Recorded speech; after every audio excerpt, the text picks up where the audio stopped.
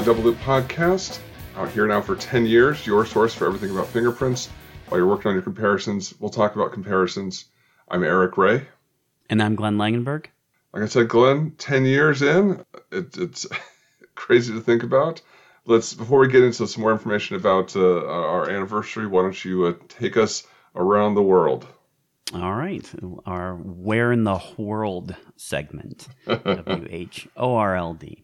So the country that I'm referring to today, these are facts about the country. The first one, and this one just kind of I thought was cute. The Hawaiian pizza was actually invented there, not Hawaii.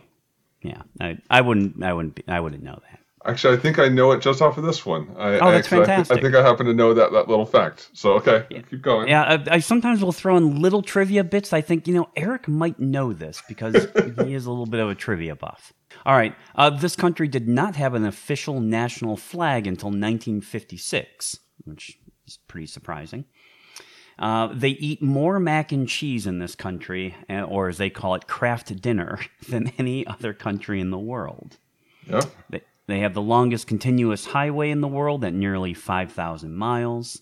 It is a monarchy, and Vikings were the first Europeans to discover it, particularly Norwegian Vikings, and they have more Sons of Norway lodges than any other country. Sons of Norway is a big thing here in Minnesota. We have a very Swedish, Norwegian, Finnish background in Minnesota, so have a lot of towns in Minnesota have sister towns in Norway or Sweden, and lots of Sons of Norway lodges or happenings here. I assume you know what it is. I've got one more for you, but I think you already know what it is. But the last one was they had a war in the 17th century called the Beaver Wars. I'd recommend not Googling the Beaver Wars. And the beaver is their national animal. I am referring to... Oh, Canada. Oh, Canada.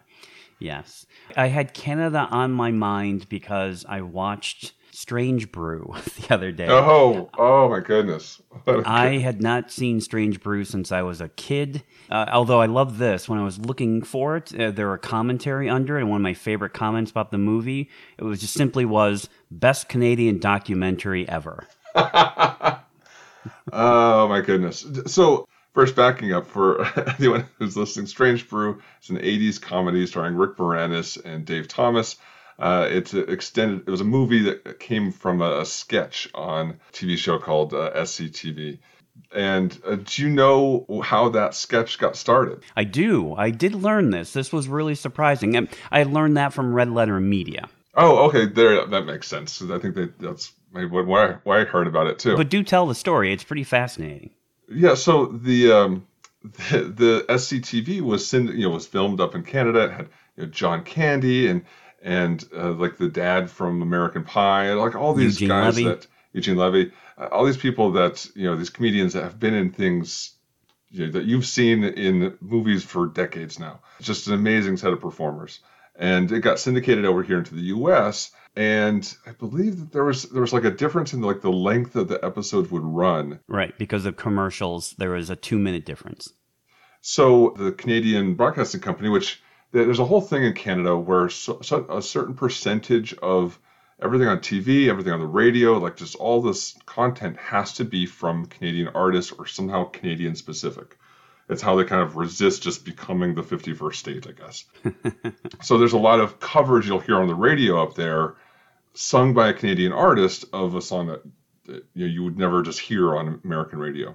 And so they said, hey, makes an extra 2-minute sketch in each episode that is specifically Canada.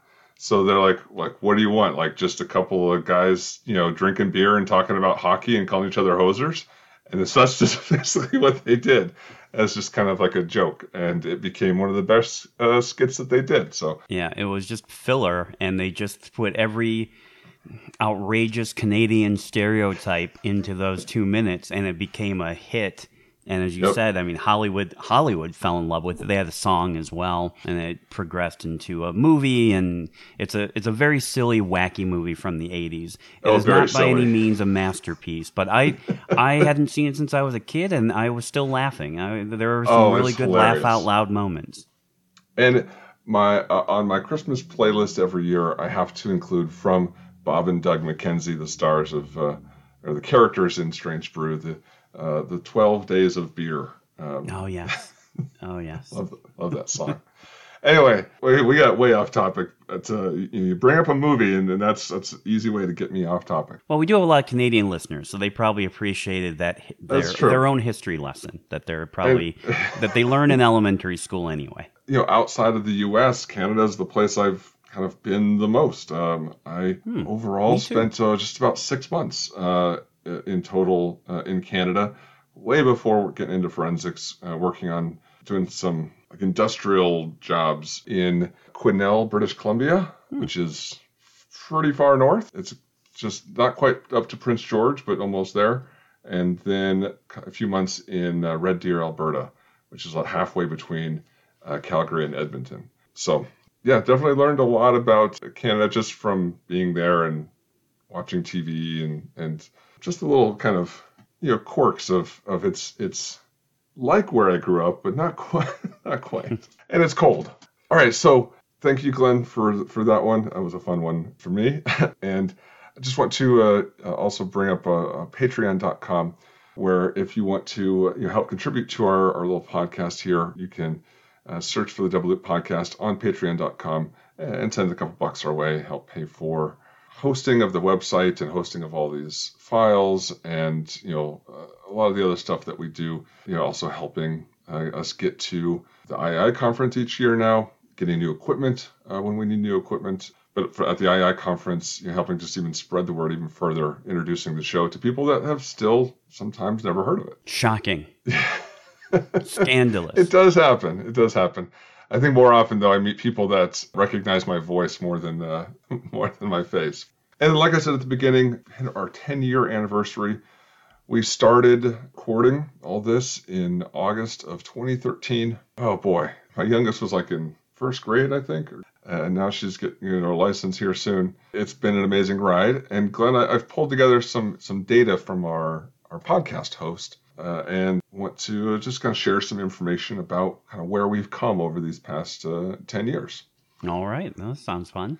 So we haven't really talked about number of plays, all-time plays recently. I used to give you updates on that every once in a while. For one reason or another, that kind of fell by the wayside. So I wanted to see if you could, just dart at the board. How many plays do you think we've had all time over the past 10 years? I'm just going to shoot for the moon and go 1 million.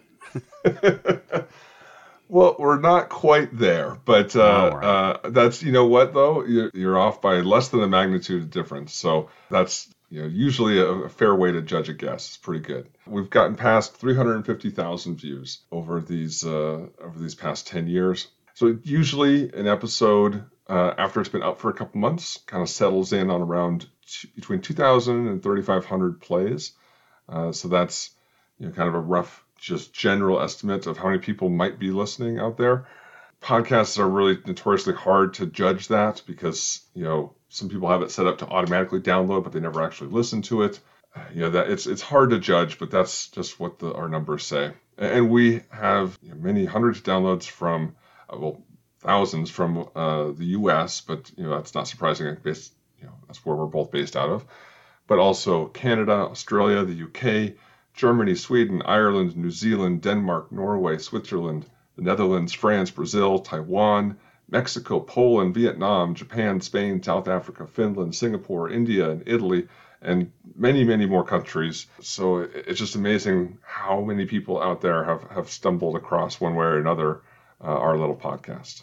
That's pretty cool. Our most popular episodes over the past year have been the ones that we had covering Alan McNamara's case. Mm-hmm. Yeah. The all-time most listened to or downloaded episodes include the ones on the staircase, the one that we did on aging Leighton Prince. We discussed a few articles looking at the breakdown of fatty components as a way to possibly estimate that. It was kind of our wrap-up to the series on activity level topics. And then one of our first Making a Murderer episode, also a big downloader. I wanted to also, say that we really couldn't do all this without all of you out there listening. But For also sure. in particular, huge special thanks to a few people.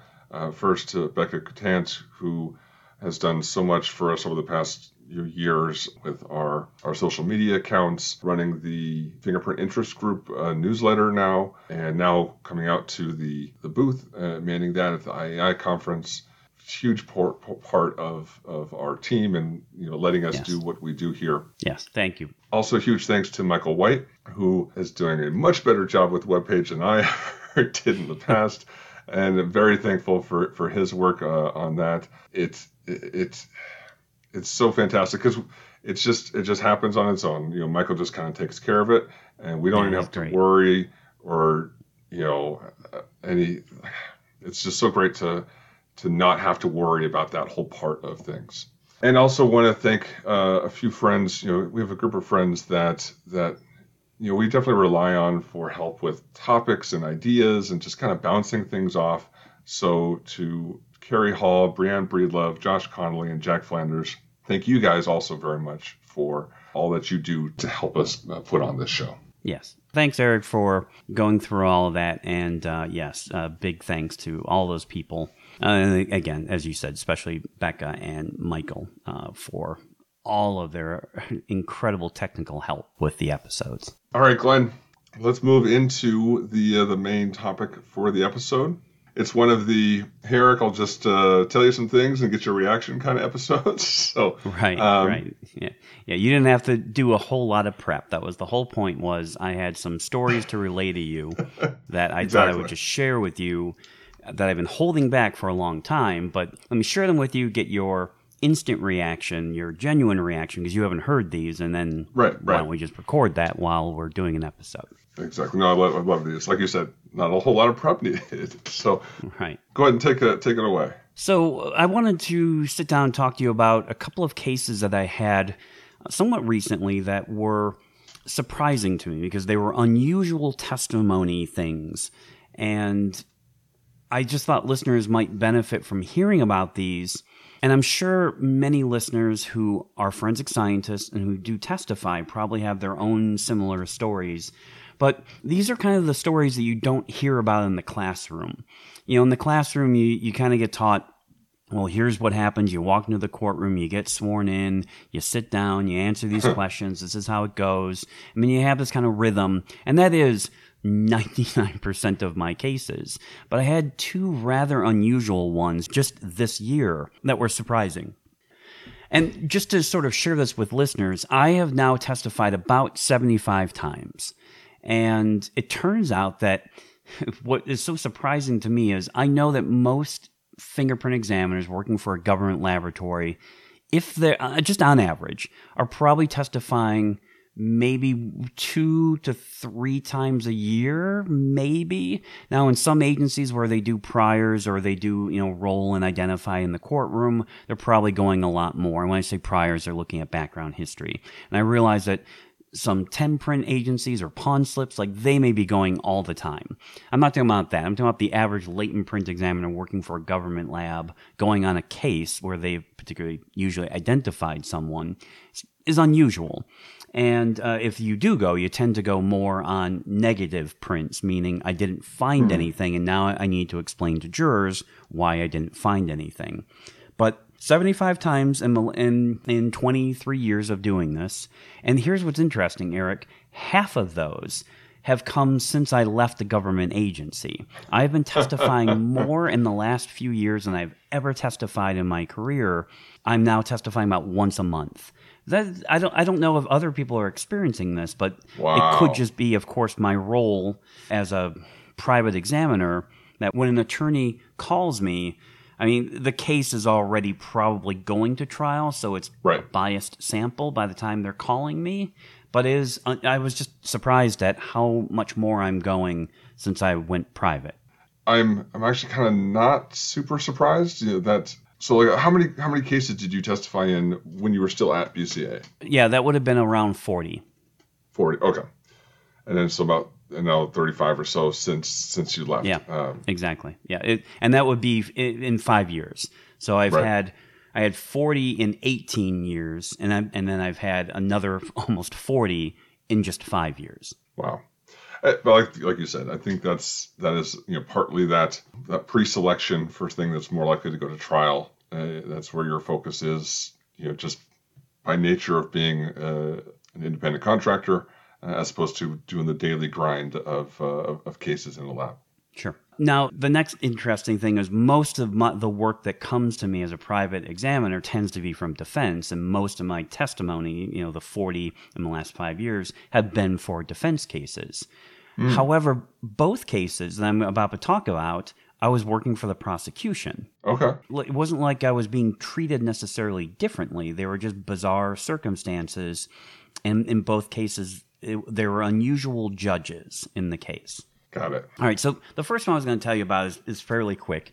I was testifying for the government in Washington, D.C. on a case that I had worked, and it was a fairly straightforward case, although like many cases that I work either for prosecution or defense, I don't try to learn too much about the case background or details of the case. Particularly, Sometimes I'll show up at trial. I don't even know what the guy's being charged with. And so this case that I went to go testify on, I had sort of worked out from some of the instructions that the judge gave right before I got on the stand, and a couple of other things that I had thought going into it. It might have been a homicide case, but it turned out it was a weapons case. Felon in possession of a firearm. Not that it would have changed anything, but it turns out that's actually a little bit critical to what I'm going to talk about in a moment. But I didn't know that till I was literally getting on the stand. And just before I walked into the courtroom, the prosecutor had pulled me aside and said, the judge is kind of hurrying us along a little bit. Don't let that necessarily throw you off too much, but if you feel me going a little bit faster or skipping over some things, just so you know, she's urged or encouraged us to be a little faster. And I said, yeah, okay, sure, that happens all the time. So then I get on the stand, I'm sworn in, I start going through the basic stuff. Now, I always, just in any case where there's fingerprint evidence that is going to be useful to especially jurors, I do a presentation, and I will encourage the attorney that I'm working for. Let's do a presentation. Let's show the jurors what the evidence looks like. I can use some pictures. Some of this gets a little complicated and technical, so let me show some images and try to walk it through a little more visually. So I had done a presentation. And I started going through I showed what friction-ridged skin was and what known prints are and what latent prints are. And I've got a rhythm to it and these basic questions. I'm only about maybe 10 minutes into the background here. And, I start... One of the questions was, are there characteristics that fingerprint examiners rely upon? Yes. There's something called level 1 detail, level 2 detail, and level 3 detail. Then the next question was, well, can you tell us about level 1 detail? Sure, that's the flow of the ridges, which usually translates to a pattern type, or 3 major pattern types: loops, whorls, and arches. Okay, great. Yep. What's second level detail? Well, this is the path of the ridges, and that usually translates to something called minutia. That's where the ridges end and stop or split. And at that point, the judge kind of cut me off a little bit, and she turned, to the prosecutor and said, I don't think any of these jurors are going to be getting degrees in fingerprints. Can we move this along a little bit? And I was like, oh, okay. She's not that interested in the background of fingerprints. Okay. I had sat through her jury instruction, which was unusual. Usually I don't hear jury instruction. I happened to be in the courtroom and she sort of stopped me and then gave them instructions, which was, if he's qualified as an expert, you can treat his opinion as an expert opinion. However, it's up to you to decide how much weight to put on it and whether or not, he's believable or not or credible, and kind of the basic instruction there. And here we were just kind of going through the background, wanting jurors to understand the evidence I was about to give them. And, she's like, yeah, let's move this along. I'll come back to that in a little bit. So I'm like, fine. And then so I kind of look at the prosecutor to see how he wants to move along a little bit. And what I started doing at that point was just giving shorter answers for the next couple of slides. He seemed to be going at his pace where he went, well, is there something called third level detail? Yeah, that usually represents the shapes of the ridges or possibly the position of sweat pores. Okay, now I'm going a little bit faster. And then he starts showing like the ACE-V methodology, and he starts to want to go through like each step of ACE-V. You know, I said, yeah, it's a 4-step methodology. And I just kind of left it at that. And he's like, well, tell us about analysis. And I heard the judge at that point go,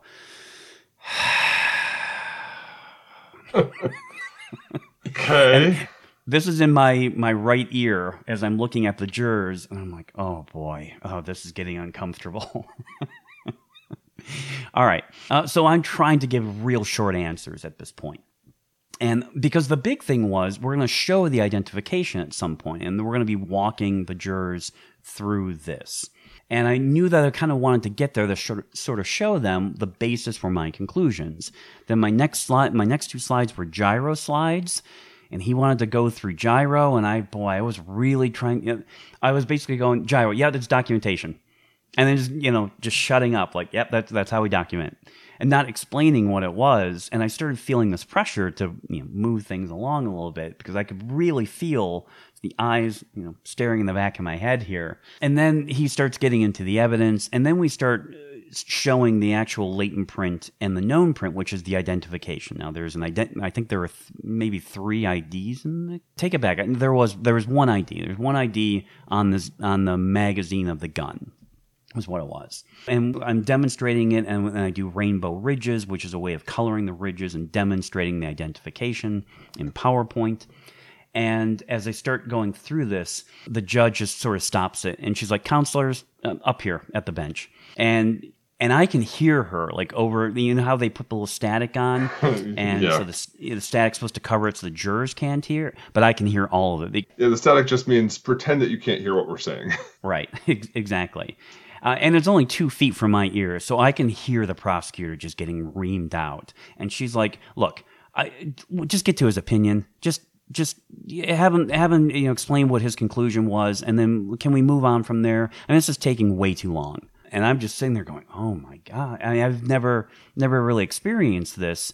This is the basis for my opinion. I'm trying to explain what data that I use to reach my conclusion so that jurors would find my opinion credible, right? And which was part of her instruction. And she's like, let's just move on. What became very clear to me was what she wanted him to do was qualify your witness, tell us what he looked at, tell us his conclusions. Everything else can just be handled on cross. That's what she had wanted. That's really what she wanted this to be 10 minutes of testimony. I mean, if you're getting into it, sometimes there's just so many terms that you need to introduce. I've had attorneys not go through the order of questions that we kind of agreed upon ahead of time. Right. And as certain questions come up, it builds where you find yourself using terms and then having to pause and parenthetically kind of go in, okay, that's what this means, just so that they can understand the words that you're saying.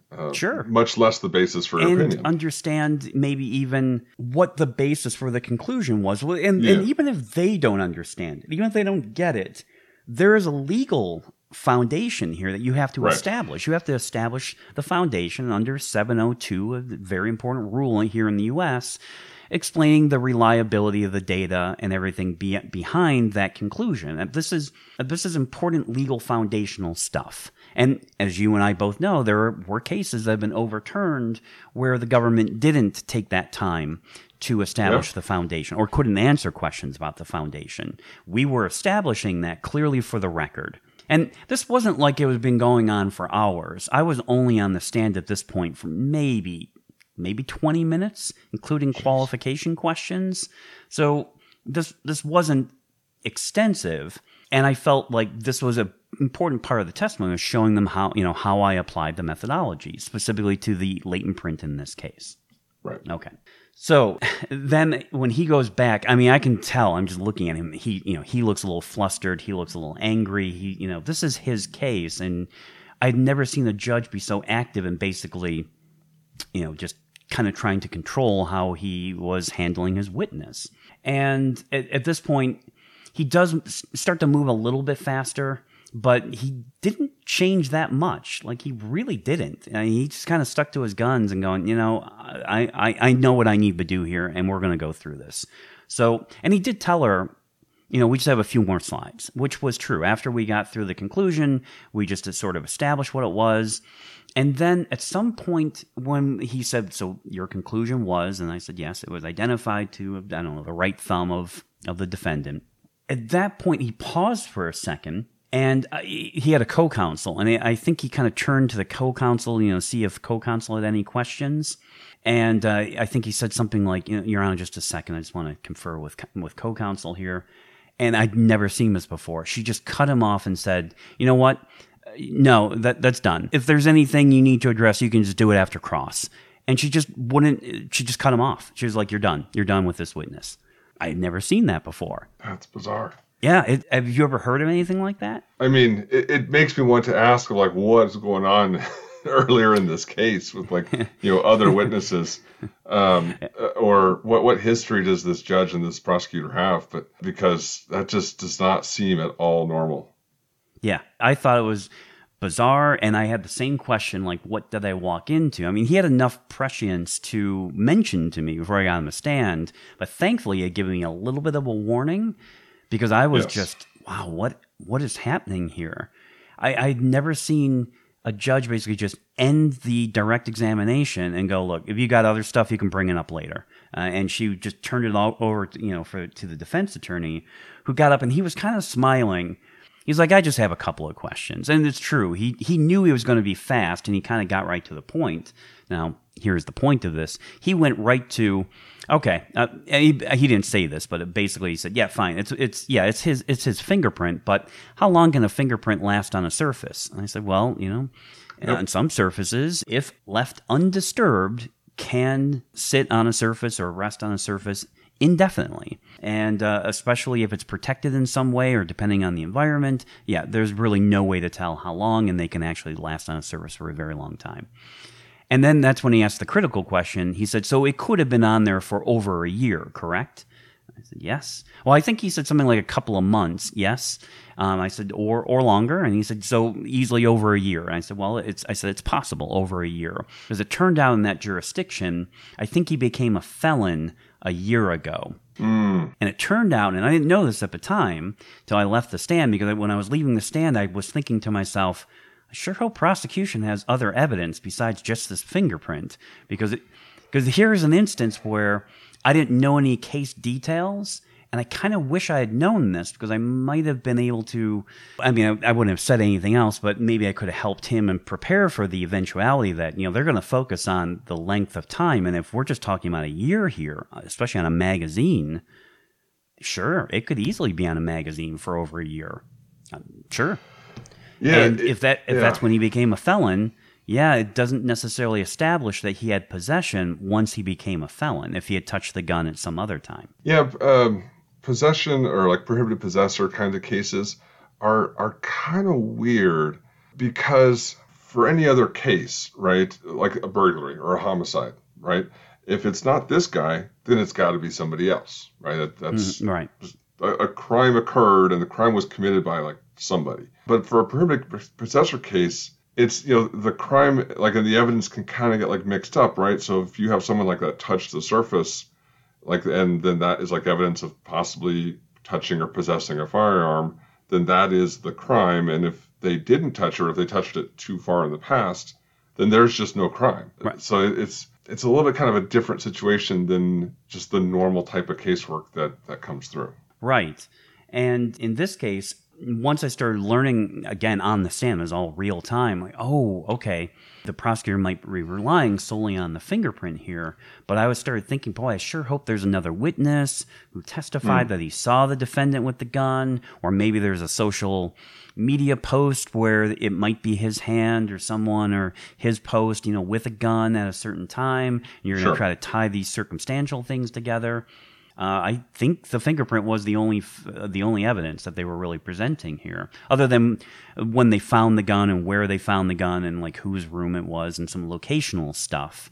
But it doesn't mean that he couldn't have handled the gun at some point in the past. Right. Interesting. What I began to wonder is maybe the judge sort of knew that. Maybe the judge had looked at the case and knew that this is all it's going to come down to. And so there's no reason. Now I'm making excuses for the judge and her bizarre behavior.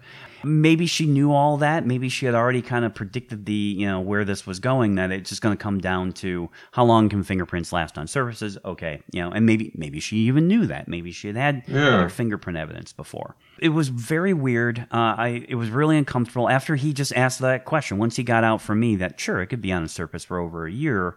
I think they went back maybe on direct or redirect for one or two other questions. And they might have had to do with, again, how long fingerprints last on surfaces, which the answers were, as you mentioned in our activity level episodes. We really can't say. That's just not something we can really opine on here.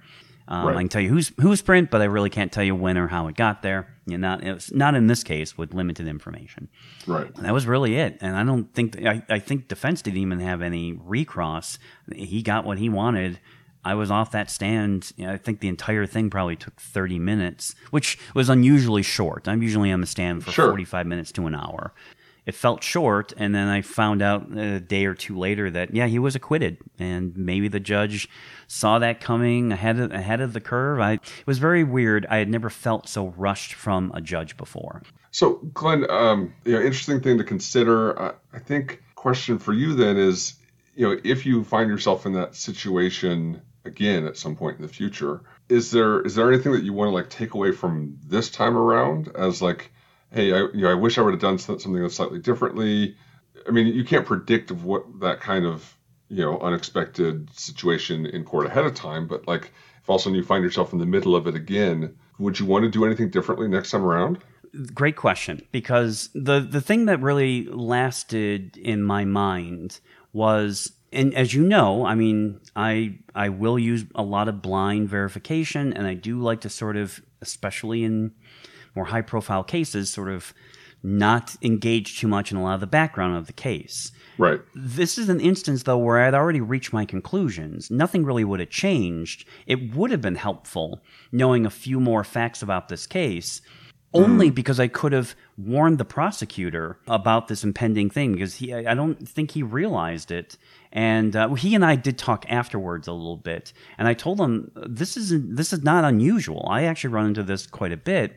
Most of the acquittals that I've testified in have been weapons cases where the only evidence was either fingerprint and or DNA, and that doesn't necessarily establish possession within this time frame of being a felon. So I wasn't terribly surprised he was acquitted, because that seems to be the most acquittals I've ever been involved in have been exactly these kinds of things.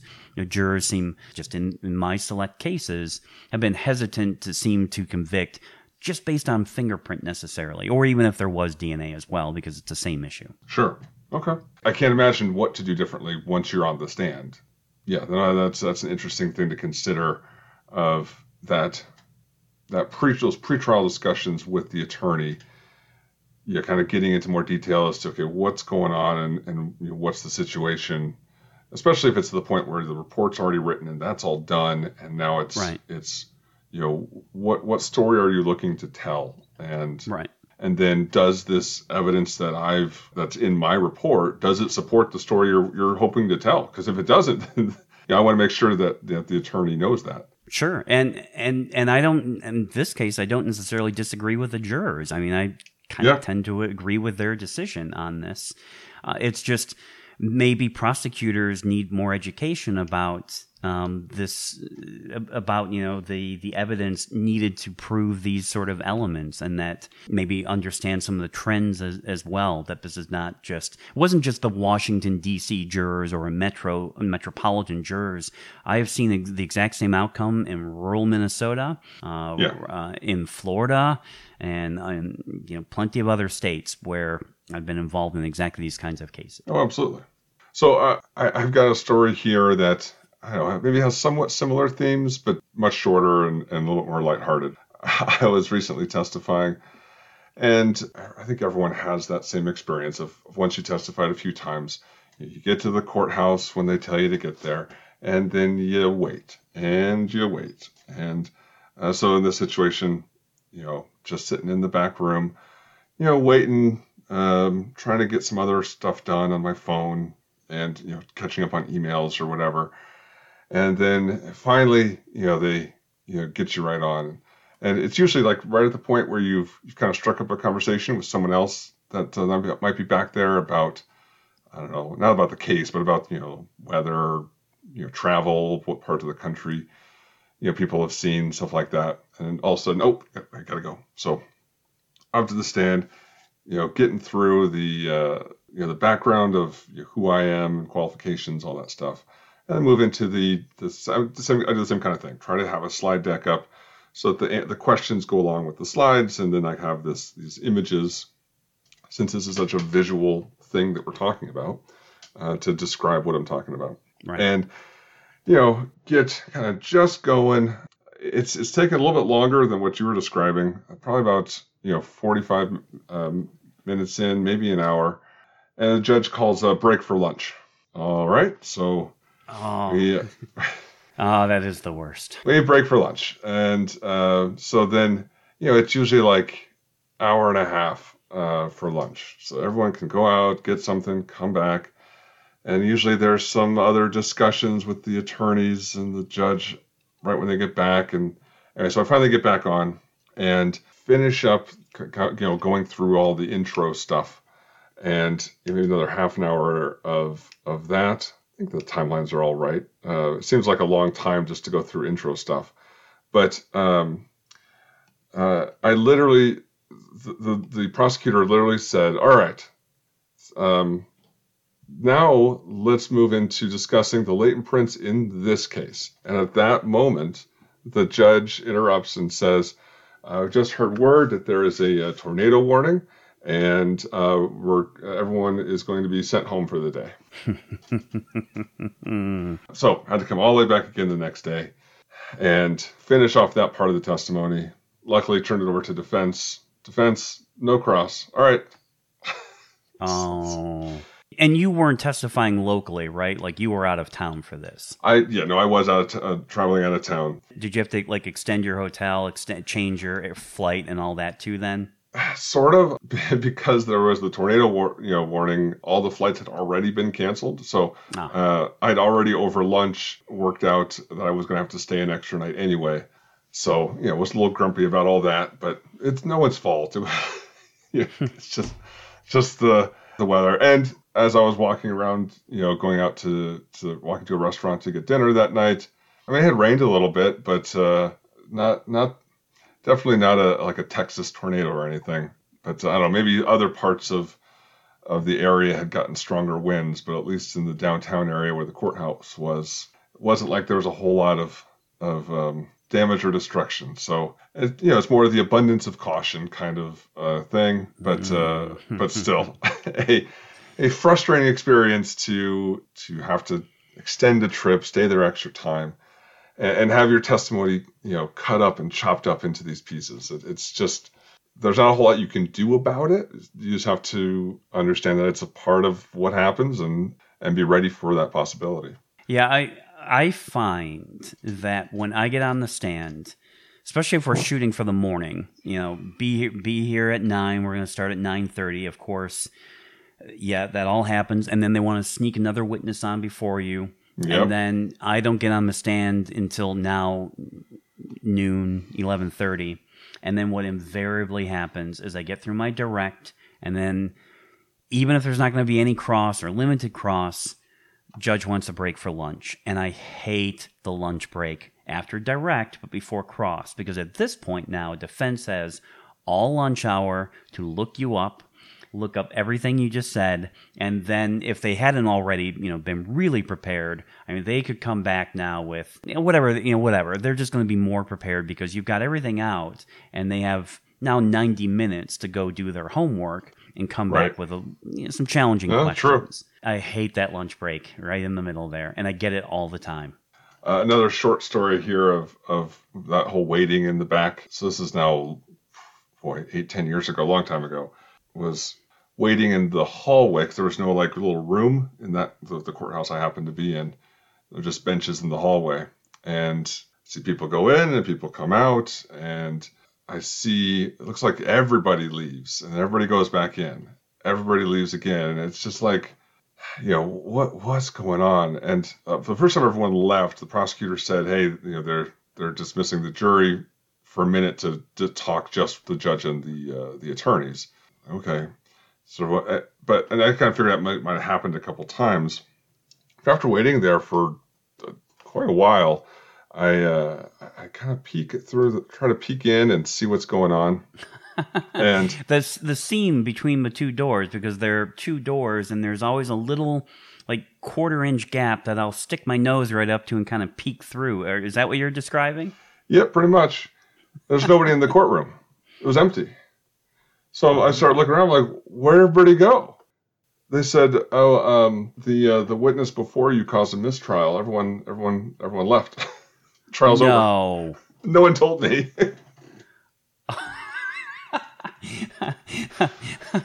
Like, what do you mean there's a mistrial? Oh my gosh, that's unbelievable. There's politely waiting your turn, and then there's know what's going on. At least working for a state department or a state agency, you tend to kind of get a feel for the different courts you go testify in and the different prosecutors' offices you work with, which ones work well with the witnesses and which ones tend to leave the witnesses in the dark a little bit. So, that was a frustrating day. Well, and that wasn't as far a trial, but I was still driving, across the state and back. And ended up being just a whole waste of a day. Sure. That's okay. So I'm guessing that the attorney, it probably told, the paralegal or the victim witness coordinator, "Hey, just, let everyone else know." Or maybe they were just so stunned by it, they just forgot to notify you. They literally just forgot. I don't know. It's the other thing that working in this field that I tell people, like when they ask kind of what's it like being working as a forensic scientist, or what was it like working for a crime lab?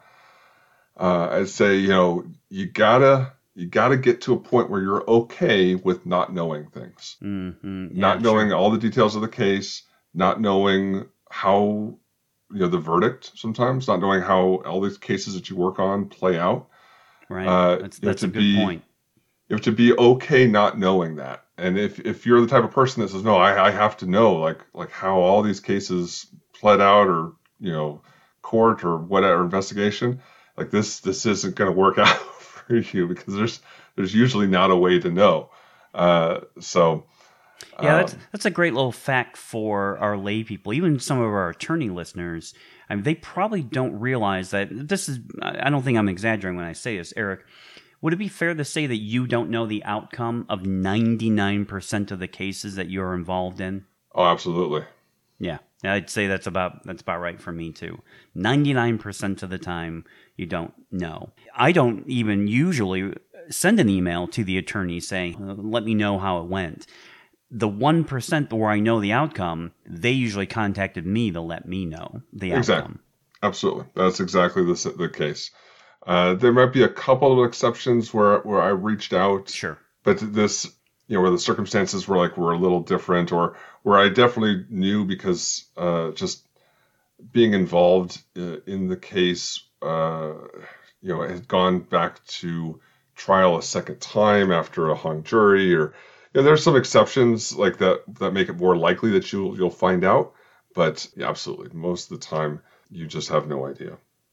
Well, in fact, the next case I'm going to talk about is exactly one of those cases where I did actually reach out to prosecution to ask the outcome, because I wanted to talk about it at some point, but I wanted to wait until it had been decided, and then I was still even unsure if I wanted to talk about it until it has gone through appeal and so forth.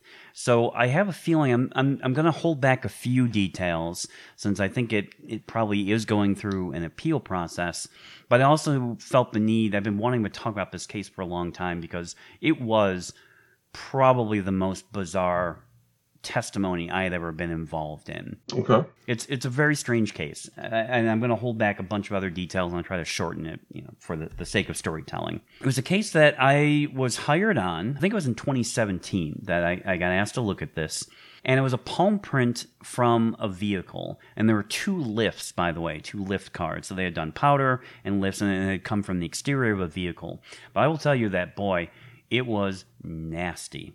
and it looked like it was wet. It looked like it was all broken up. They had done 2 lifts in the same area, so they had powdered it, made a lift, and then I think they had taken a second lift from the same area. But what it turned out is that the 2 lifts actually had different information in it. One of the lifts had a fold in the tape, so it didn't properly capture that little area. There was a void, an absence of information in the lift, and so when they do the second lift, they get that area and some other information. And the clarity, how clear the image was, changed in the 2. So I had to use both lifts in order to reach a conclusion. That's important because I'm going to mention a couple of similarities to another case here that we're going to talk about. But it turned out that the image mattered in the case, which lift I was using, and I had to use certainly both lifts. Another thing was that this was one of the most distorted palm prints I had seen. This was a really difficult palm print, and I recognized that right away. So when I get one of these bizarre, very challenging cases, I start invoking more rigorous ACE-V procedures. And I always do an analysis first, and certainly was doing that here. And I was selecting my features, which features I found reliable in the latent print before going to the known print. And so I had done that, but I also knew I was going to have a verifier and that she was going to be blind in the case, a blind verifier for the case, and wouldn't know any case details or my conclusions. But one of the things I like to do in the most complex cases is do a consensus feature set. So I gave the latent print to her as well, both of the images. She used both. She selected her features, and before we ever did a comparison to the defendant in the case, we looked at which features we had marked during the analysis to try to figure out were we on the same page.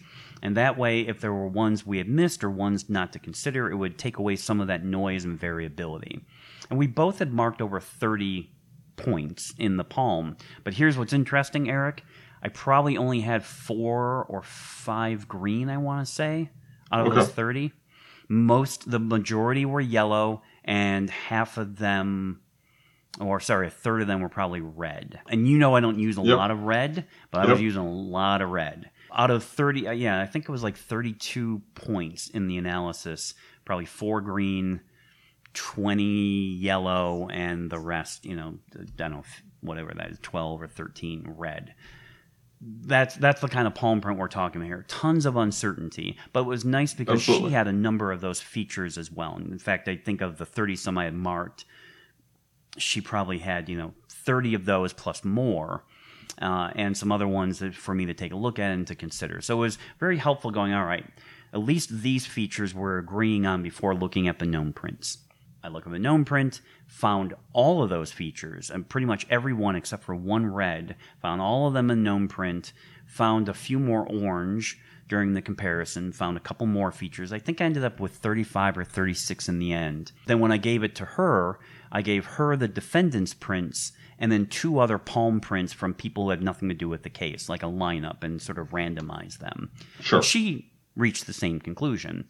So in the end of it, we had both identified this, but both agreed this is really complex. Yes, there's a lot of features here, but it's not clear information, and that this is really challenging. And yes, it meets the threshold for an ID, but this was not a slam dunk. This is not an easy one. And we had done all of these things, and we didn't know a single fact about the case. Like, I didn't even know what he was being charged with. I take that back. I think I knew I think he was being charged with homicide, and maybe that was all I knew, and maybe not even at the time of the exam, and that was it. I really didn't even know why we were being hired, since this was another state. We were being hired by the prosecutor in the case, and I didn't know why they weren't using either local examiners or anybody else. I didn't know those details. So then, write the report and then go in to testify. Right, except when we wrote the report in 2017. We got a subpoena in 2018. It got continued. We got a subpoena in 2019. It got continued. Got a subpoena in 2020, but it got delayed because of some event going on. What was going on in 2020?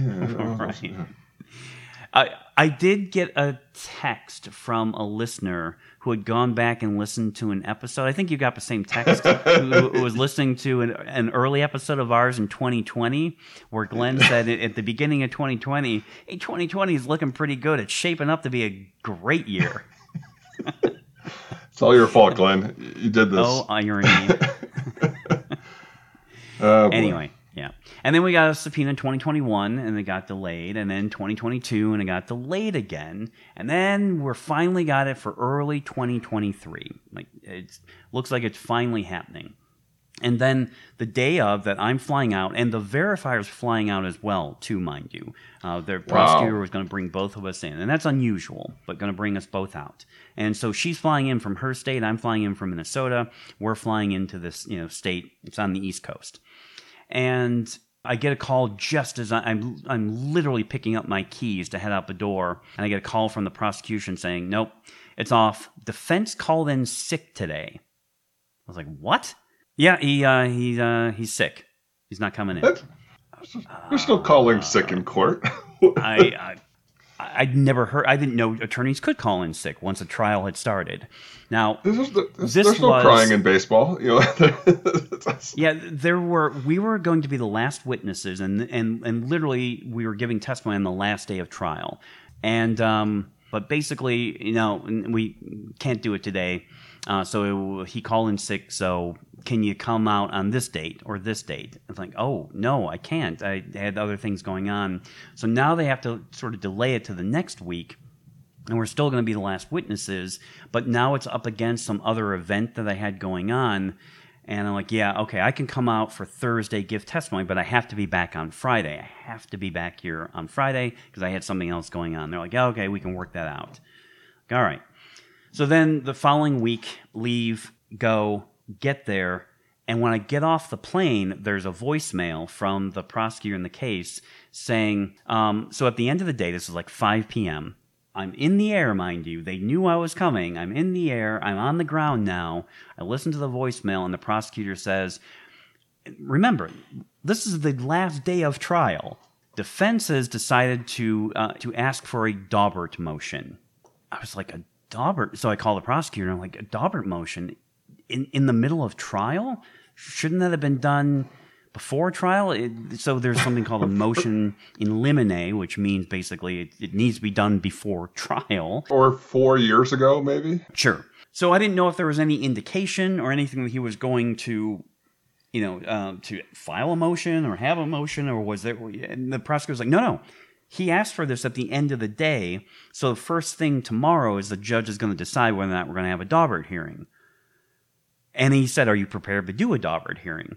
And I said, yes, I am. That's not a problem. I'm just surprised that she's even entertaining this on the last day of trial. And how do you squeeze a whole Daubert hearing in on the last day and finish off this testimony? Mm-hmm. Exactly. So now I'm beginning to think, all right, hold on. Is defense like doing all of this weird stuff, knowing my schedule? And is he screwing with me? Is that what this is? Is that his game here? Is to basically cause a mistrial so that the witness can't be there for this pretty critical testimony, as I'm finding out later that it was fairly critical. I don't know its relevance because I don't know the case, but I find out later its critical nature. And so I tell the attorney, sure, I can certainly do a Daubert hearing, and I'll prepare the slides tonight. That's no problem. I mean, and for listeners, Daubert hearing is a very special hearing. It's a hearing that is challenging the admissibility, and it goes through the basis for this and whether or not there's science behind it. And if the judge deems that it's not admissible, then the evidence doesn't come in. I don't get to testify to the evidence in the case. And if she deems it can come in, well, then it comes in as it's supposed to. So this is a pretty critical thing that should have been decided, as you said, Eric, possibly, weeks or months or years ago. Years before, yeah. Yeah. All right. So that caught me off guard a little bit. But there's also a chance that she's going to deny the hearing because he should have done this before. So my verifier, who can be a little anxious, especially regarding testimony, she's a great examiner, but she gets a little anxious regarding testimony. She's starting to freak out a little bit. I'm like, don't worry about it. I don't think you're going to have to be involved in that part of it. And she wasn't, but she was preparing like she could get called and might have to go in. So we get there the next day, and he's late. He's late to the courthouse. He's called in sick during the trial, and now he's late. And he doesn't even apologize or give an excuse. I'm like, what is going on here? This is some of the most unprofessional behavior I have ever seen before. And the judge doesn't even admonish him. So I got a little bit of background from the prosecutor, who, and this is the part I have to be a little careful about here. Apparently, this defense attorney pulls these kinds of tricks in these games. And here's what I didn't know about this and why I think this judge was acting so strange. Because when I got on the stand, oh, and by the way, she grants the Daubert hearing. So we are going to do a Daubert hearing. So she says, yes, I think it's important we do a Daubert hearing. So we're going to have one. I'm going to get on the stand and talk about it. Eric, here's one of the craziest things that you're going to find interesting about this case is she granted the Daubert hearing the last day of trial. This is a Fry state. Now, the legal listeners are going to be laughing at that. A Fry state is a different kind of standard for admissibility. It's different than Daubert. That can be another episode. But basically, the legal basis for the challenge is not what this state's law is. This state is a Fry state. That's a different standard. So she's granting a challenge on the last day of trial that legally the state doesn't recognize. And I'm like, what is going on here? What? I'm out of my head. Yes. Okay. When I get on the stand, here's what the judge says to me. Now, you're going to love this. She is a kindly-looking older lady. She looks like the Oracle from The Matrix. That's what she looks like, and even sounds like her a little bit. That's kind of what she looked like. Kind of a motherly, grandmotherly, matronly, sort of sweet lady. But when I got on the stand, she said, all right, now, sir, you should know that I'm about to retire, and this case is my last case. So we need to make sure that nothing happens in this case where effectively she's telling me, don't F this up. And her whole thing was, and this is exactly what was happening, and me walking into this was, she's trying to retire. She doesn't want this to be a mistrial. She wants this case to be done with and the jurors to decide, because as soon as they're deciding, she's done. She's off the bench. And if it's a mistrial, I don't know. Is she supposed to come back for a mistrial? I wouldn't think so. They move judges around all the time. I know. And I've had other cases that were either hung, mistrial, they had to redo them, and there was a different judge because that judge retired. So I don't know. She just maybe didn't want to end on a mistrial, or I have no idea, but her message was quite clear. Don't screw this up. And I'm looking at her, and it was very kindly and sweet, and, I'm looking at her going, but you're allowing these crazy things to happen in your courtroom. Right. He's calling in sick. He's coming in late. He's asking for a Daubert hearing on the last day of trial. You can say no to these things. I'm out of my skin when this is going on. But I'm like, okay, well, let's get through this Daubert hearing. What do you think happened for the Daubert hearing, Eric? How long do you think it took? Most of the day. All damn day. Yes, it did. Yes, it did. So, of course, at the end of the day, she's going to have to rule, and we'll get to that in a second.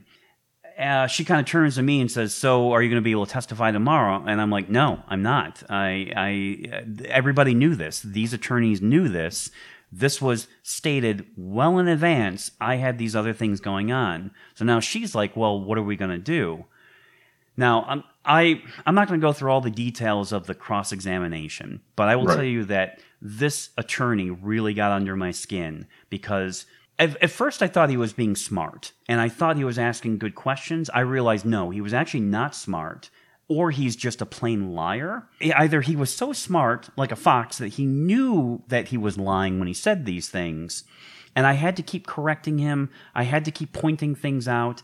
He really got under my skin, so I'm telling you, I made a decision right there. Oh, I'm definitely testifying tomorrow. So I told the judge, give me 10 minutes, let me make some phone calls and see if I can't adjust my plans for tomorrow, because what I had the next day was I was supposed to be doing a PhD defense for an examiner in the UK. And so we had put this off forever, and I didn't want to skip out on her. I needed to be a part of this because she was ready to go the next day. I didn't want to tell her I can't make it because they would have canceled it. And so the judge allowed me to use a room in the courthouse to use the internet to meet with them. So I did it through the internet and was able to do this and make it all work. I was just going to be late. And so instead of being there at 9, I think we started at 11. But I was like, oh no, I'm going to make some changes here. I want to see this through. You have now poked the sleeping lion. And I don't usually let my emotions get involved in these court cases, but his antics were so bizarre, and you could very much tell that the prosecutors didn't really want to do too much to stave that off because they were trying to avoid this mistrial. And so everyone was letting defense act like an idiot. And because basically if he didn't get his way, he was going to scream and ask for a mistrial. That was his defense tactic, was do as much as I can to get a mistrial. That's what he was playing for, which is, as I have told other defense attorneys this story, and several that I really trust, they said, oh no, this was a kangaroo court. That was a terrible attorney. That is a terrible strategy. That is not the strategy that you want to shoot for like this. And that judge was way off base to allow this to go on in her courtroom. That was just nonsense. This is coming from defense attorneys. They did not think this was a clever strategy at all. And some of his crazy tactics and things that he was saying that were just so off base. Eric, there's a point where he was talking about the Mayfield case, and he had like all the facts wrong about Mayfield. He was also, when he was asking for his Daubert hearing, he was talking about how there has been no research on error rates in the field of latent fingerprints. No articles that they can provide. Kind of it's bizarre. Right. It's right. He would, sounds like he was just making the arguments that would support exactly his kind of side of things without actually double checking to make sure that anything he was saying was true. Right. He lied in order to get his Daubert hearing, basically sort of making it like there's no real science to this. He lied throughout all of those opening statements about the state of fingerprints to get the Daubert hearing. That's exactly what he did. And so when I got on the stand and when error rates came up, here's what I said. I said, contrary to what Mr. X said during his opening arguments, there are plenty of error rate articles. There's how you know that he was going to cause all this kind of trouble. His name was Mr. X. I mean, what do you expect, right? It was like a super villain. And he objected to this, and the objection was, I've never heard this objection before. Could the witness not refer to me anymore during his testimony? I looked at him like, that's not a legal objection. That's not something you can object to. I can't. You're saying I can't say. I didn't say this out loud. I'm just looking at him like that's the most bizarre objection I've ever heard. He didn't want me referencing his name in my testimony. I am not a lawyer, but I've never heard. I don't remember that coming up in My Cousin Vinny or anything. Yeah, and the judge sustained that. So I was asked to not refer to the defense attorney's name. Okay, fine, sure. Anyway, so we get through all this. The judge, we find out the next day. Here's what she says. She allows the fingerprint evidence, not surprising. So here's what she kept doing. She kept trying to split the baby. She kept trying to give a compromise where both sides would be happy. But of course, what happens in those kinds of compromises is both sides are upset.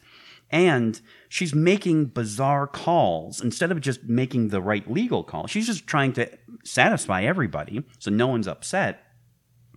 And she's making really strange calls that you're going to hear my examples here. I have very concrete examples of why this makes no sense.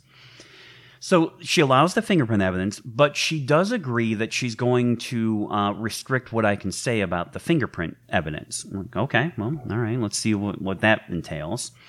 Another thing I had to do was I had to go through my entire presentation for the Daubert hearing about what I was going to present. Even though we had given that to the attorney 4 weeks in advance, we had to go through it all then and there for the judge as he was objecting to it. He didn't think I should be allowed to present it.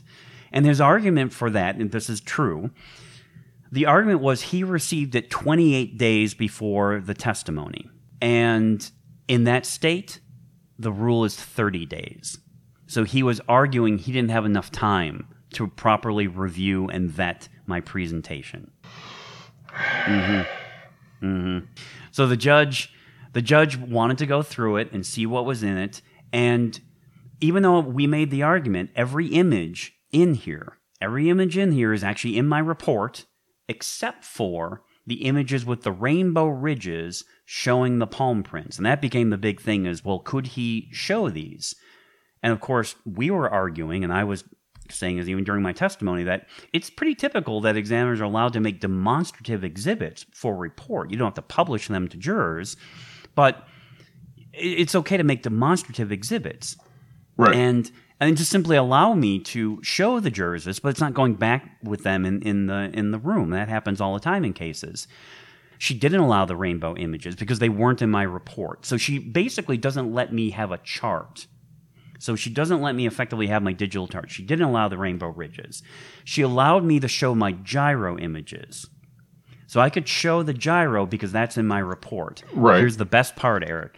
I could show my gyro images, but I couldn't show the color orange. Because, wait, okay. letting you chew on that for a moment. So she didn't want...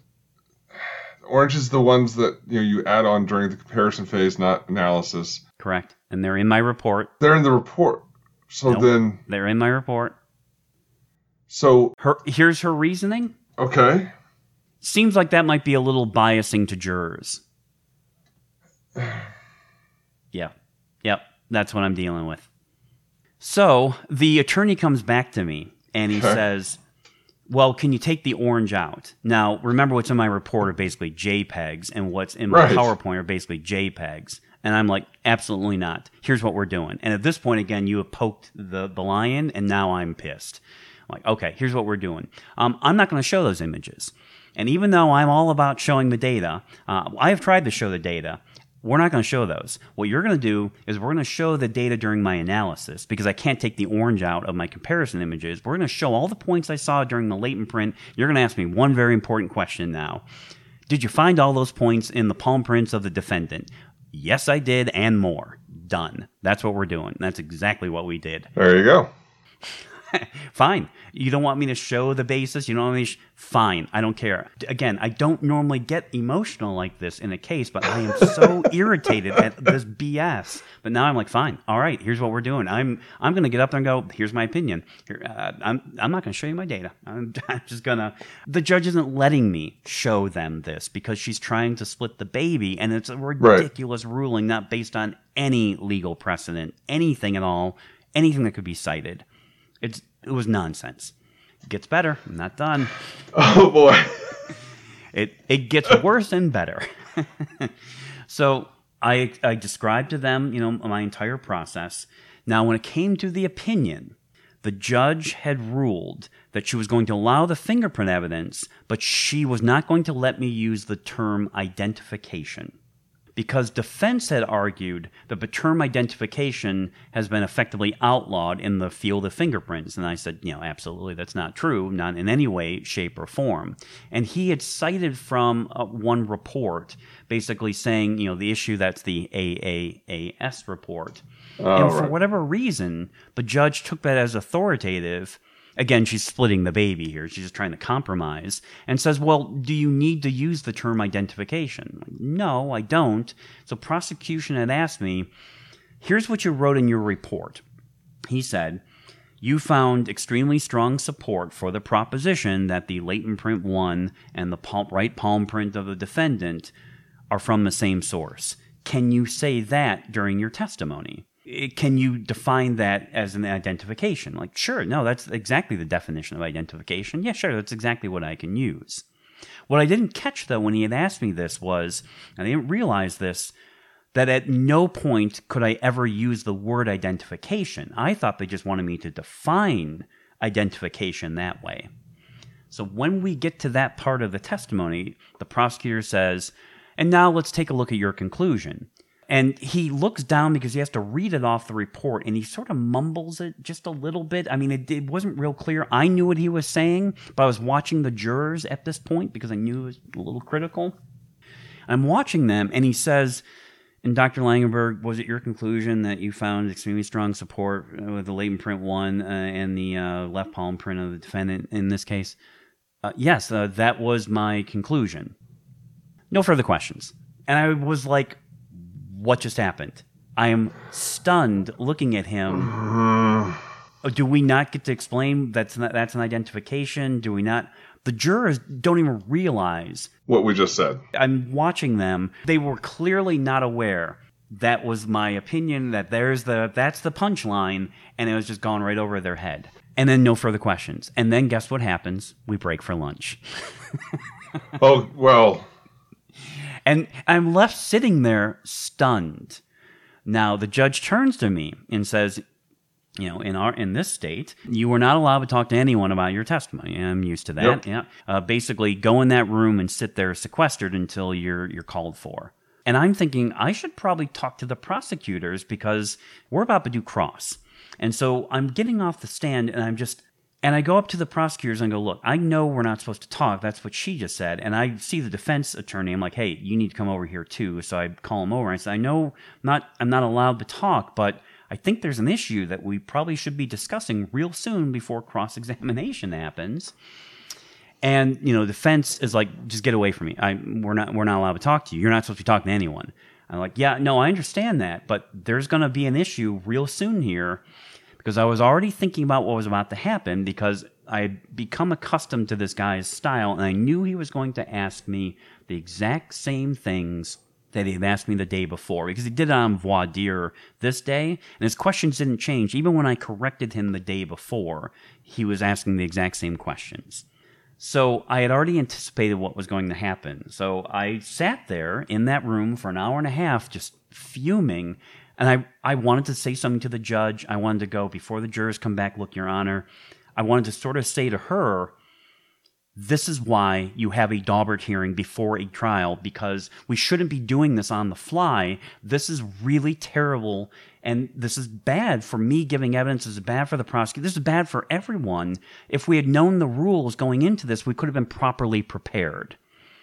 That's why you do this in advance. You don't do this mid-trial. And I was just so upset at her and everyone else in this courtroom. I kind of went, all right, calm down, Glenn. Just calm down. And I said, you know what? This is no longer on me, and I'm going to let this go. I'm just going to let this go because I've done the best I could. I've done my job, and this is out of my hands. This is a kangaroo court, and I've got nothing else I can do here. And by the way, I asked myself this question. If I had been hired by defense, if I was giving defense testimony and this was going on, the prosecution was doing all this, would I have done the same? Would I have felt the same way? Would I have said the same thing to the judge? Or was this because I was trying in some way to communicate to the jurors that they're being sort of bamboozled here a little bit, by all of this? And I just went, you know what? Just isn't my place. I need to be more neutral in this. I'm just going to let all this go. And I know what's going to happen when we come back from lunch, and I'm just going to let it happen. I am going to let it happen because it's out of my hands. That's where I was. Have you ever had that moment on the stand, Eric, where you feel like you're sort of getting sucked into the drama and you got to find a way out of it? That's another important thing that people should be aware of getting into this field is you have to be able to not care in a way, right? So, you have to care enough to be invested in the job and do good work, but you also have to not let the things that you can't control affect you. That's what this was. There's lots of things you can't control that are kind of closer to you, like, lab policies and coworkers and bosses and stuff. But by the time it gets to court, that is so far away from anything that you can have any control over. Yeah. That it's much healthier to go in with this kind of detached attitude of, this is what I did. I'm going to tell them what I did to the best of my ability, and I recognize I am extremely limited because I can only answer questions. If they just never get around to asking what my conclusion was, I have no way to tell anybody because I can only answer the questions they ask. Accepting that.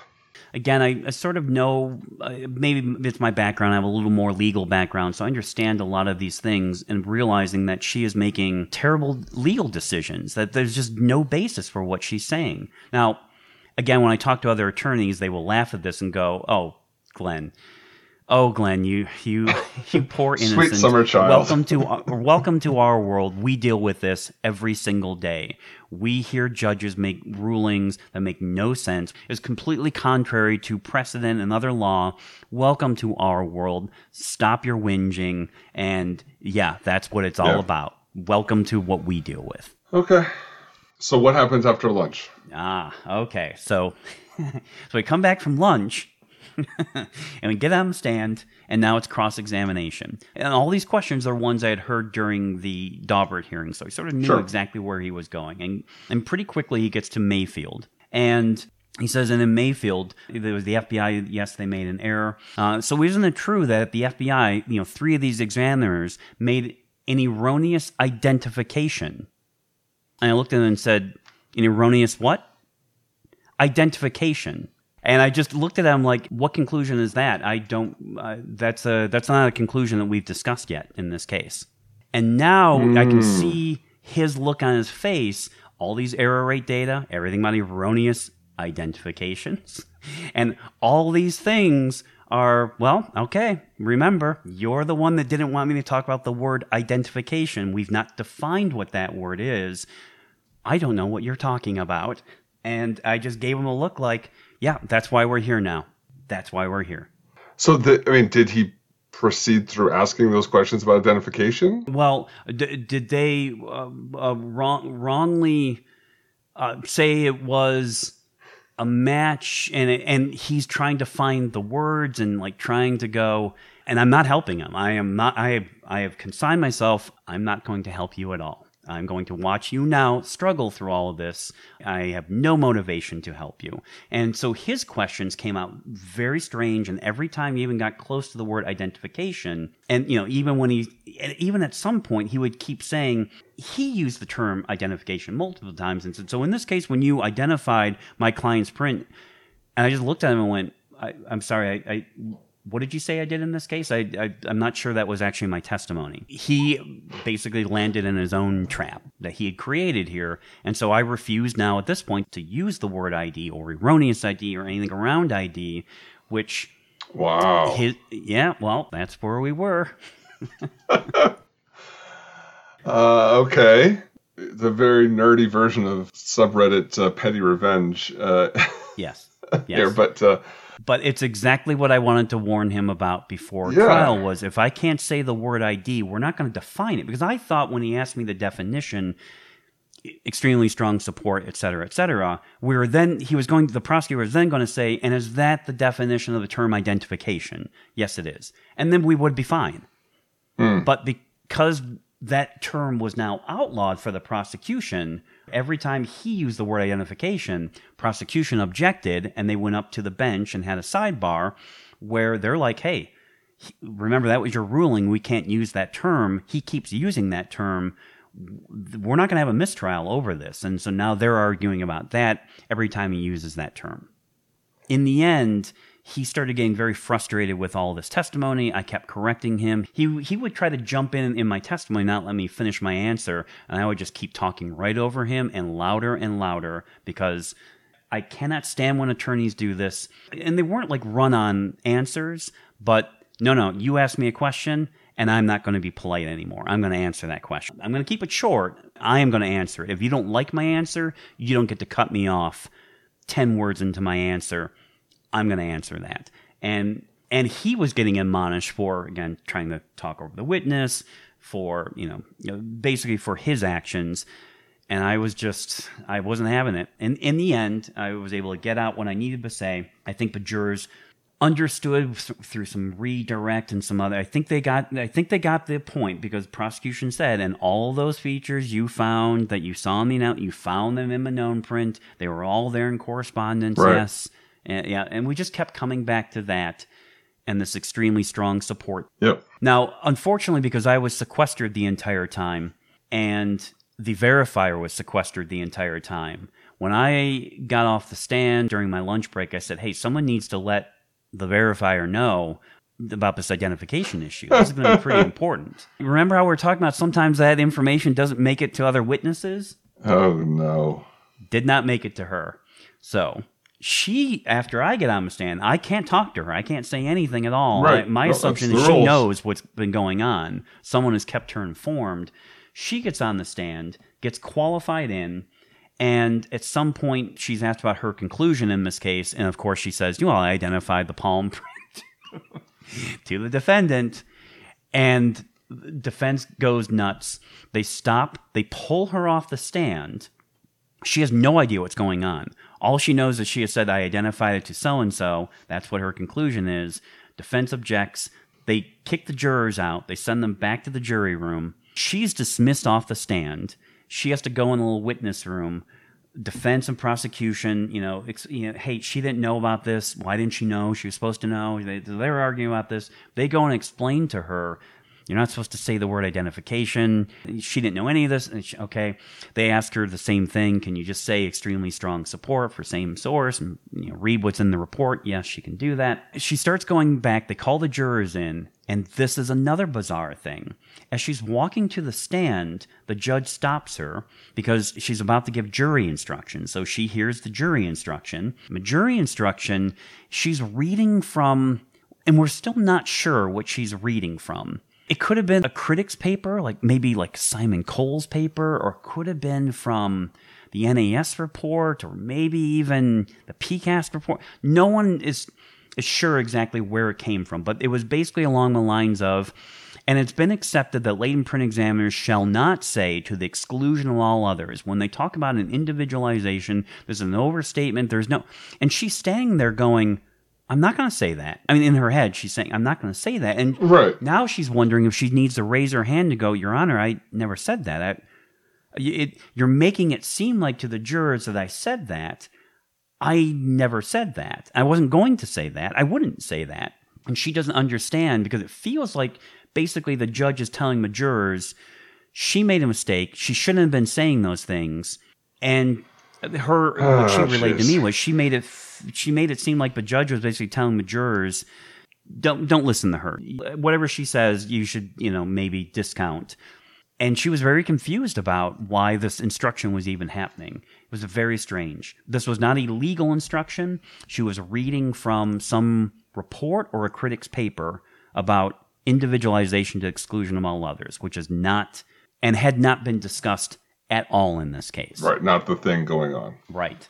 So that, and Eric, that's the short version. There are all these other little moments and these other little things. I'm reliving it again, and I'm getting angry thinking about all these little moments, but that's the short version. In the end, I contacted the legal assistant a week later.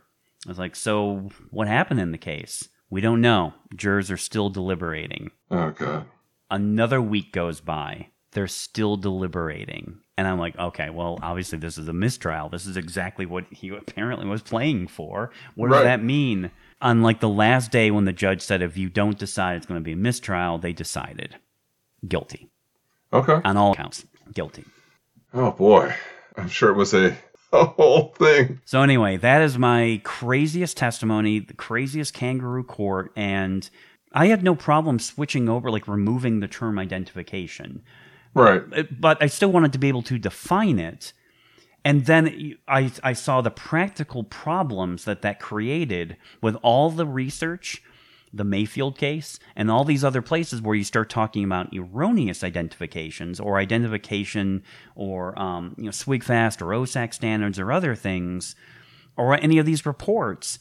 All of this now became very confusing if you can't use the word identification at all. Because, doing a Daubert hearing ahead of time, right, you have the time where, there's things written down, right? There's motions written, and the judge can get involved in asking you questions, and you can, respond. And there's time to get that all laid out and to discover any of the potential issues that would come up with all that. Exactly. Without having to be all right, we got to get this all done and testimony today, people. So some of those things just reminds me of the case from 8 years ago now, the Daubert case that I was involved with, where it was the latent in the case was a inconclusive with similarities. Right. This is before OSAC and all of the discussions where we kind of fine-tuned that conclusion. And that's one of the reasons why I like support for similarities so much, is because of this case where I had an inconclusive, regular inconclusive, and inconclusive with similarities. And the judge and the prosecutor and defense were always getting those mixed up because I was using the same word for these two very different conclusions. Very good point. But in part of that Daubert thing, one of the rulings that the judge had was actually the exact opposite of what your judge ruled. Yes. So it said that the judge said you can't show any dots, because the judge's concern in my case was that the jury would count the dots and that the number would somehow play into things. And I had testified how the number isn't the whole thing. It's part of what we consider, but it's not the whole thing. There's no automatic threshold for an ID at a certain number of points. So the judge kind of heard that, and then in the ruling basically said, all right, don't show any dots of any dots at all. So I asked the prosecutor, saying, okay, there's some low quality parts of the print. Can I trace out the ridges to help, show those to the jurors so they could, better see where the ridges go? And the judge said, yeah, okay, yes, you can trace the ridges. So I was able to show the rainbow, but not the dots. Yeah, you're right. That's the exact opposite. The tracing of the ridges was to help the jurors see this detail instead of just putting dots on there. Right. But I couldn't present those because they weren't in the report. Right. Oh, by the way, your episode where you talk about that court case, Eric, is episode 75, by the way, if any listener wants to go back and listen to that interesting experience. Thank you. I was actually scrolling back and was having difficulty finding exactly which one it was. But thank you for finding that number. That is way back in the archives. You might have to sign up on Patreon to get access to that one. Well, Glenn, I know we're really long here in this episode, but you know what?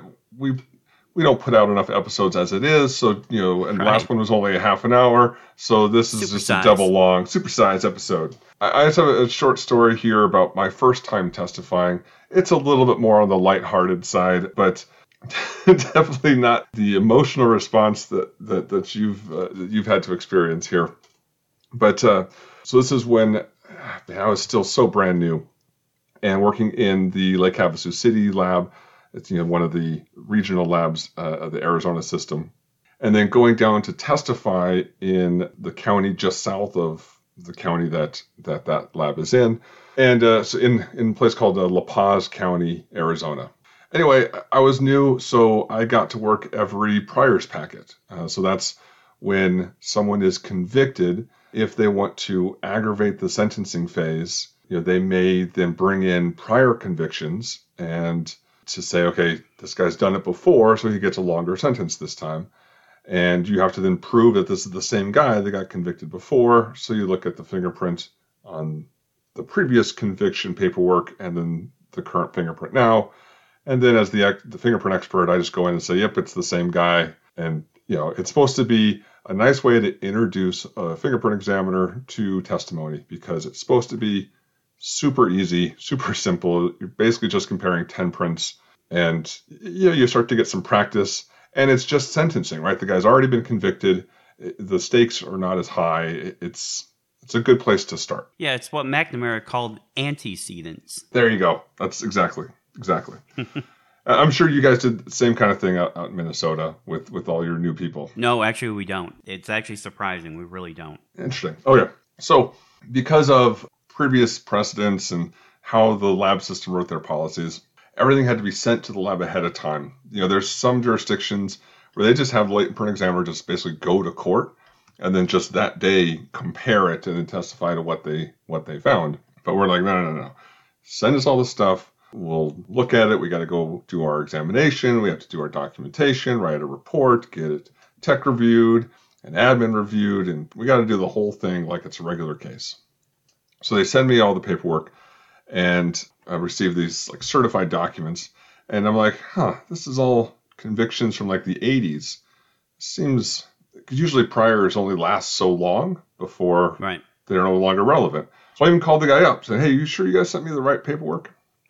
Yeah. It's all, just compare it. Okay. So I compare it, make my ID, write the report, and, very clearly in the report, it lists off which document I looked at, how they're all dated, very clearly referenced in the report of all this information. So I send that out, and, a few weeks or whatever month or so goes by, I finally go into court. First time in court, I've got a new suit on, I'm feeling good, and, I do the background, your experience, the voir dire kind of stuff, and going through then the background of fingerprints, how to compare, just not the full length one, just kind of a shortened version of that, just to, kind of establish the basis for the testimony. And first, I realized that I'm kind of sitting a little cockeyed in the chair, so that I'm just like leaning, like not leaning forward, but like more leaning to the side. And I find myself like leaning more and more, and I can even hear myself in my head saying, "Why are you leaning so much? Like, sit up straight." But my body just won't listen. It's just a weird, I don't know, just nerves of first time testifying maybe.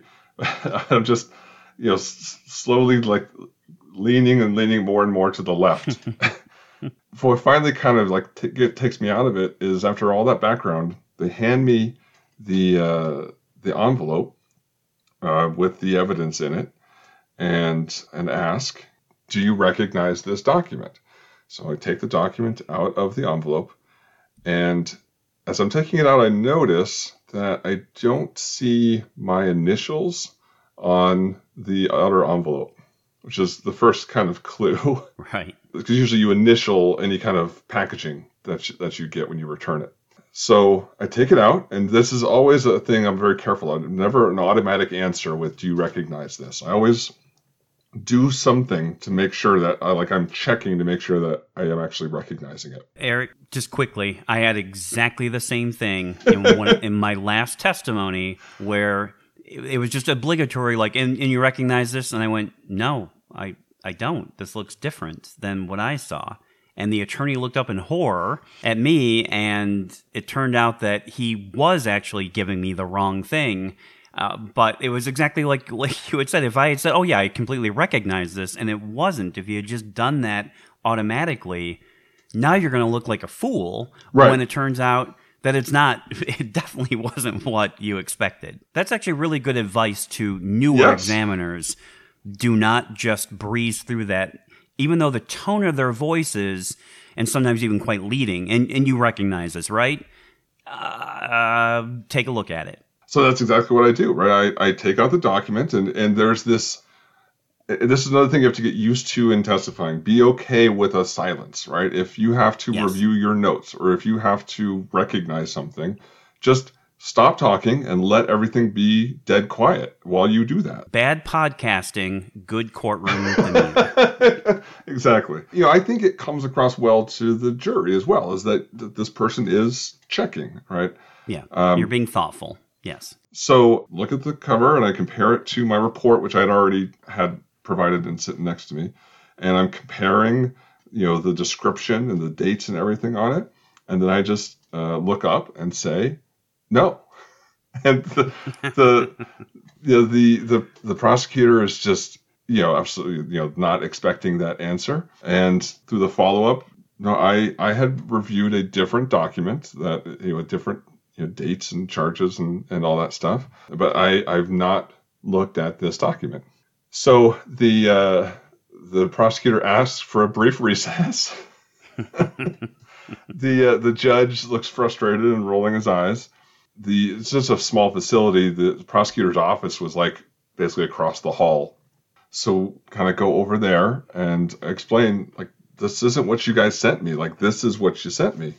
And I like, "Do you have this document? We can talk about the one I did look at." And he's like, "Well, it's too old." Well, that's kind of what I thought. All right. He then asked, "Well, can you compare these prints right now?" I'm like, "No." My lab policy specifically, says I can't do this. It's not even, it doesn't cover it. There's a specific line stating that we are not allowed to do that. Eventually, get back into court. The judge, I learned later, I think, was a traveling judge. Like, the county didn't have enough money to have a full-time judge. So he would come out like once a month, like for a week, once a month to handle these cases. Right. So he was really annoyed that he was eating up extra time, and it was just during sentencing. So basically, he was just like, "No, it's not in, and we're just going to move forward and move on to sentencing without this evidence." Yeah. From that was like, okay, first when you sit down, make sure you're comfortable. And you've got a good distance to the microphone, and the chair's good, and the height is good, and like, make sure you're not going to slowly fall over throughout your testimony, but also check the things. And maybe I could have been more insistent on this doesn't look right ahead of time. Still, if you review something and they ask you if you recognize it and you don't, and I mean, you have no other choice. You just say nope, and then see what happens from there.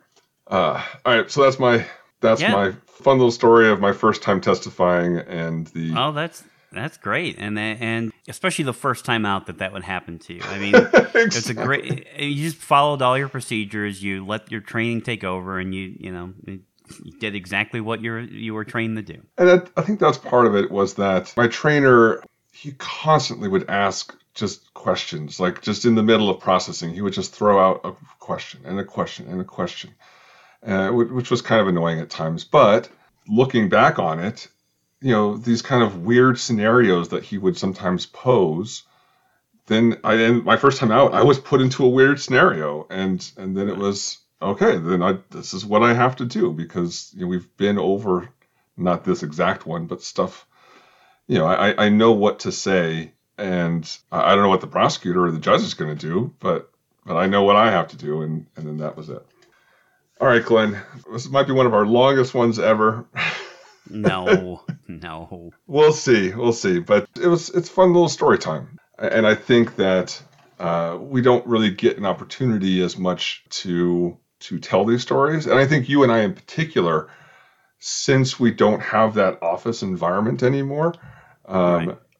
This is kind of our chance to chat in the office with colleagues Right. about these weird things that come up, and so it's kind of cathartic in that way too. Yeah, and I'm glad I withheld that last case. Oh boy, what a because I had been sitting on it for a while, and I needed to sort of distill down to some of the crazier moments. Like I said, that really was the abridged version. Yeah. There were just so many things that came out of it.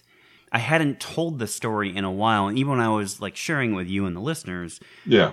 I could feel my temperature rising, like my shirt was getting sweaty, and I was sort of reliving some of those moments. It was a little traumatizing, just because you're sitting on the stand for 2 days. I was on the stand for 2 days, and just dealing with this nonsense. I like a good prepared attorney. I like a good cross. I don't mind those things. I will tend to be helpful to both sides if they're asking good questions. Yeah. And I wanted nothing to do with this defense attorney who was just so frustrating. When your tactics start to include, or seem to start to include, show up late, then that doesn't become helpful to the whole process in general, and no one should deliberately choose the path of what'll work here, wasting someone's time. Everyone's time. Right, Everyone's time. I mean, that was the goal, was this mistrial. And that's really what it felt like. All right. Well, let's wrap things up. Glenn, you have some classes here coming up? The one thing I'll tell students if they're interested is that I've got a series of webinars coming out at the end of November and early December. There's one on blood prints. There's one on bias. There's one on conflict resolution. And lots of other topics. And you can go to Evolve Forensics. That's www.evolveforensics.com. That's Alice White's website. And you can sign up for those webinars. Still plenty of seats available in those webinars. And in general, for your classes, for the full long, not the webinar type classes, but the full length classes, people can just go to your website, eliteforensicservices.com, click on the training tab, learn more. All your classes are listed there. Or they can email me directly at glenn at and that's Glenn at eliteforensicservices.com. Well, if you have any questions or comments about the show, any stories that you're willing to share, heck, if we get in a few responses, we might be able to put together a whole nother episode just reading through other people's stories about court, because I'm sure that lots of people have lots of crazy stories. Oh, and attorneys, too. We would love a little... I imagine attorneys see... Again, I expect the reaction is going to be, oh, please. That's nothing. I will see your case and raise you another level of insanity. Sure. So send us email. Glenn, he's already said his email address. Mine is eric@rayforensics.com. Would love to hear those. And if you are okay with us reading them on the show, just make sure you say in the email, hey, it's okay if you read this on the show. We tend to try to be careful and only read emails out that we have gotten that message from the writer. Also, go to our website, doubledooppodcast.com. We've got all the episodes there, links to all our social media stuff, links to our store, which we're updating here soon, with all sorts of new merchandise, funny T-shirts and mugs, and other cool stuff. And I'll be here at a few conferences. I'm not sure when this will get published, but over the next couple months, I'll be at the IDEMIA Users Conference, the New England Division Conference, Tri-Division Conference between Tennessee, North Carolina, and Georgia, and then also the Florida Division Conference. So lots of travel and lots of getting out there and seeing people in different parts of the country, especially on the East Coast. And then remember, the opinions expressed on the show are those of the speaker, not necessarily anyone that they work for. And with that, we'll close out and talk to you guys next time. Bye, everybody. Have a good week.